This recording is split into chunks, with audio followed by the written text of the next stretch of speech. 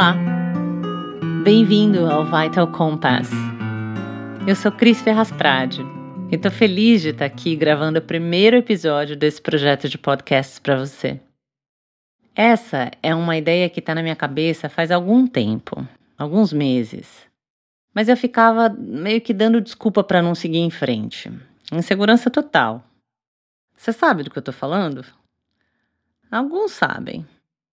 Mas passada essa etapa, eu fiquei muito feliz preparando o site, os textos e finalmente gravando o podcast.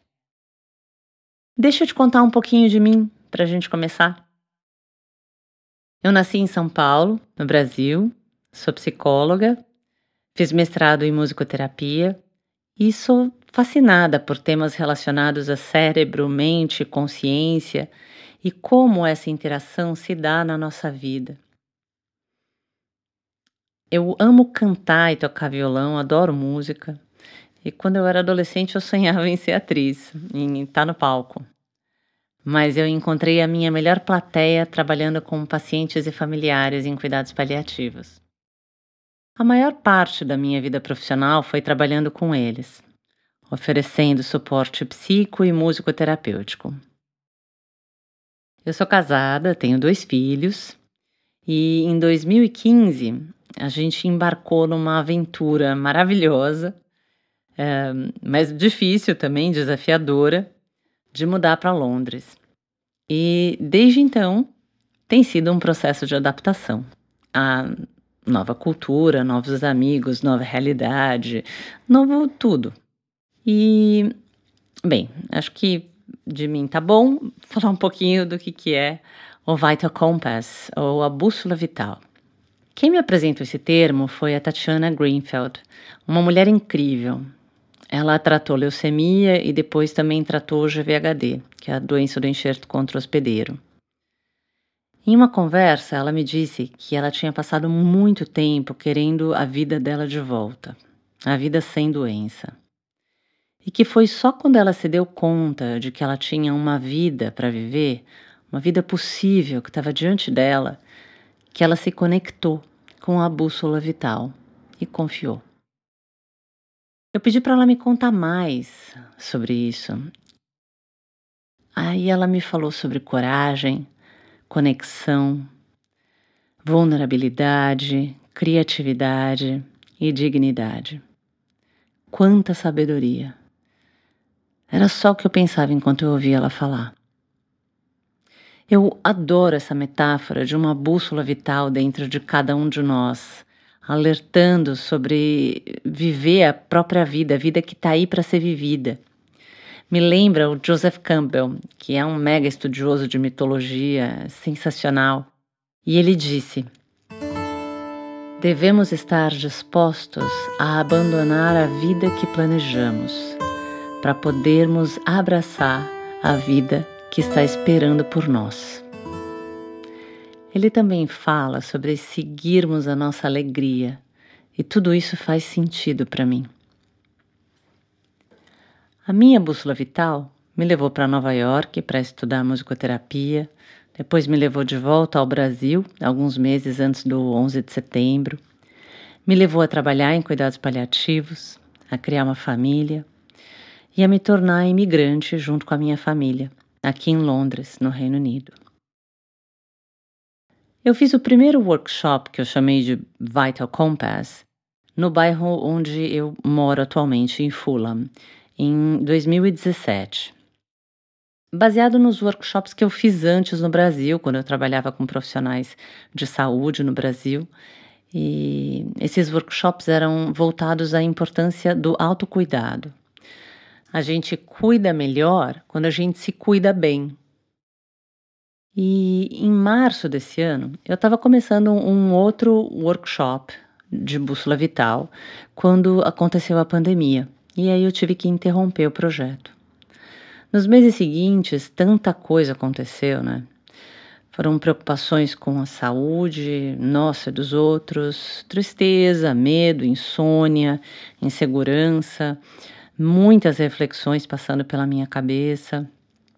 Eu tive medo de morrer, de perder pessoas amadas E no começo essa sensação foi bem intensa, especialmente nas noites em que eu mesma estava com o Covid-19.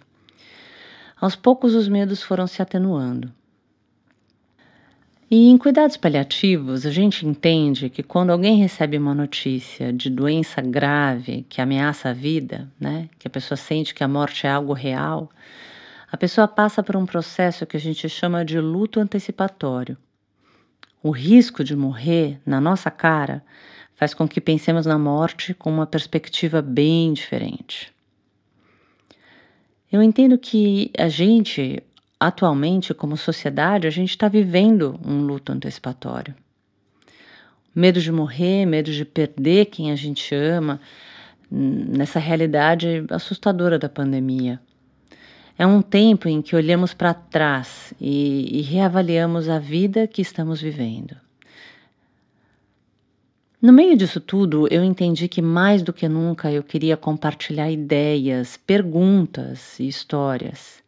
Eu senti que eu precisava me adaptar e adaptar o projeto do workshop do Vital Compass e tentar alguma coisa diferente.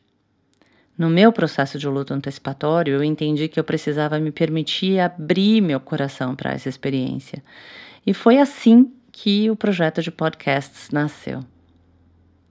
Eu tenho que confessar que eu estava morrendo de medo de me expor, até porque eu faço o podcast em inglês também. Em inglês não é a minha primeira língua. E, bem, eu achava que eu sabia falar inglês até me mudar para Londres. Nos Estados Unidos eu sentia que eu falava inglês, eu falava e eles entendiam. Mas aqui foi surreal nas primeiras semanas, entender o sotaque, pegar o jeito, treinar o ouvido. Eu me sentia um ET.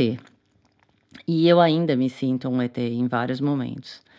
Mas a necessidade de fazer o podcast em inglês veio porque um dos temas que eu quero muito explorar é a questão da imigração. E em inglês, eu consigo trocar ideias e histórias com estrangeiros e imigrantes de diferentes cantos do mundo. Enfim, é um grande desafio para mim. Mas nas semanas em isolamento, em casa, eu fui me dando conta que eu não queria voltar ao normal, eu não quero o mundo voltando ao normal, que a gente diz normal de antes. A nossa sociedade estressada, consumidora compulsiva, anestesiada, tentando se segurar, cada um no seu quadrado, trabalhando feito loucos para pagar as contas, preocupados com a economia, triste com a pobreza, mas conformados, né? Porque é assim, fazer o quê?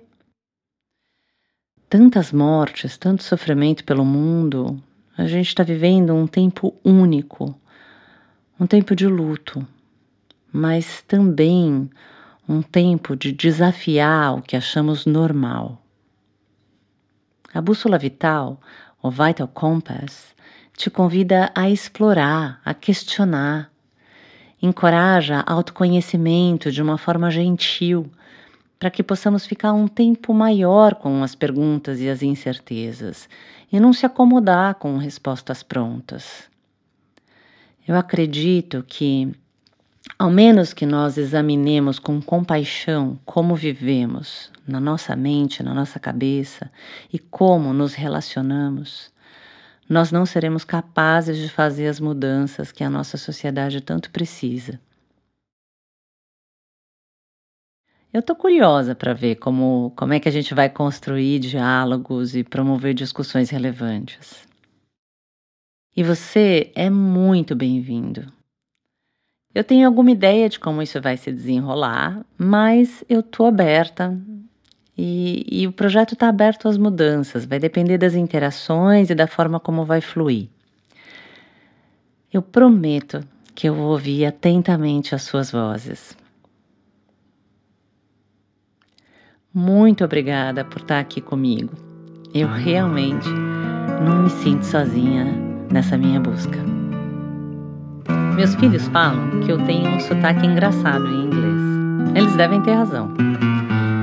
Mas, se você quiser convidar um amigo que não fala português a ouvir o podcast, é só enviar para ele o episódio com o título em inglês.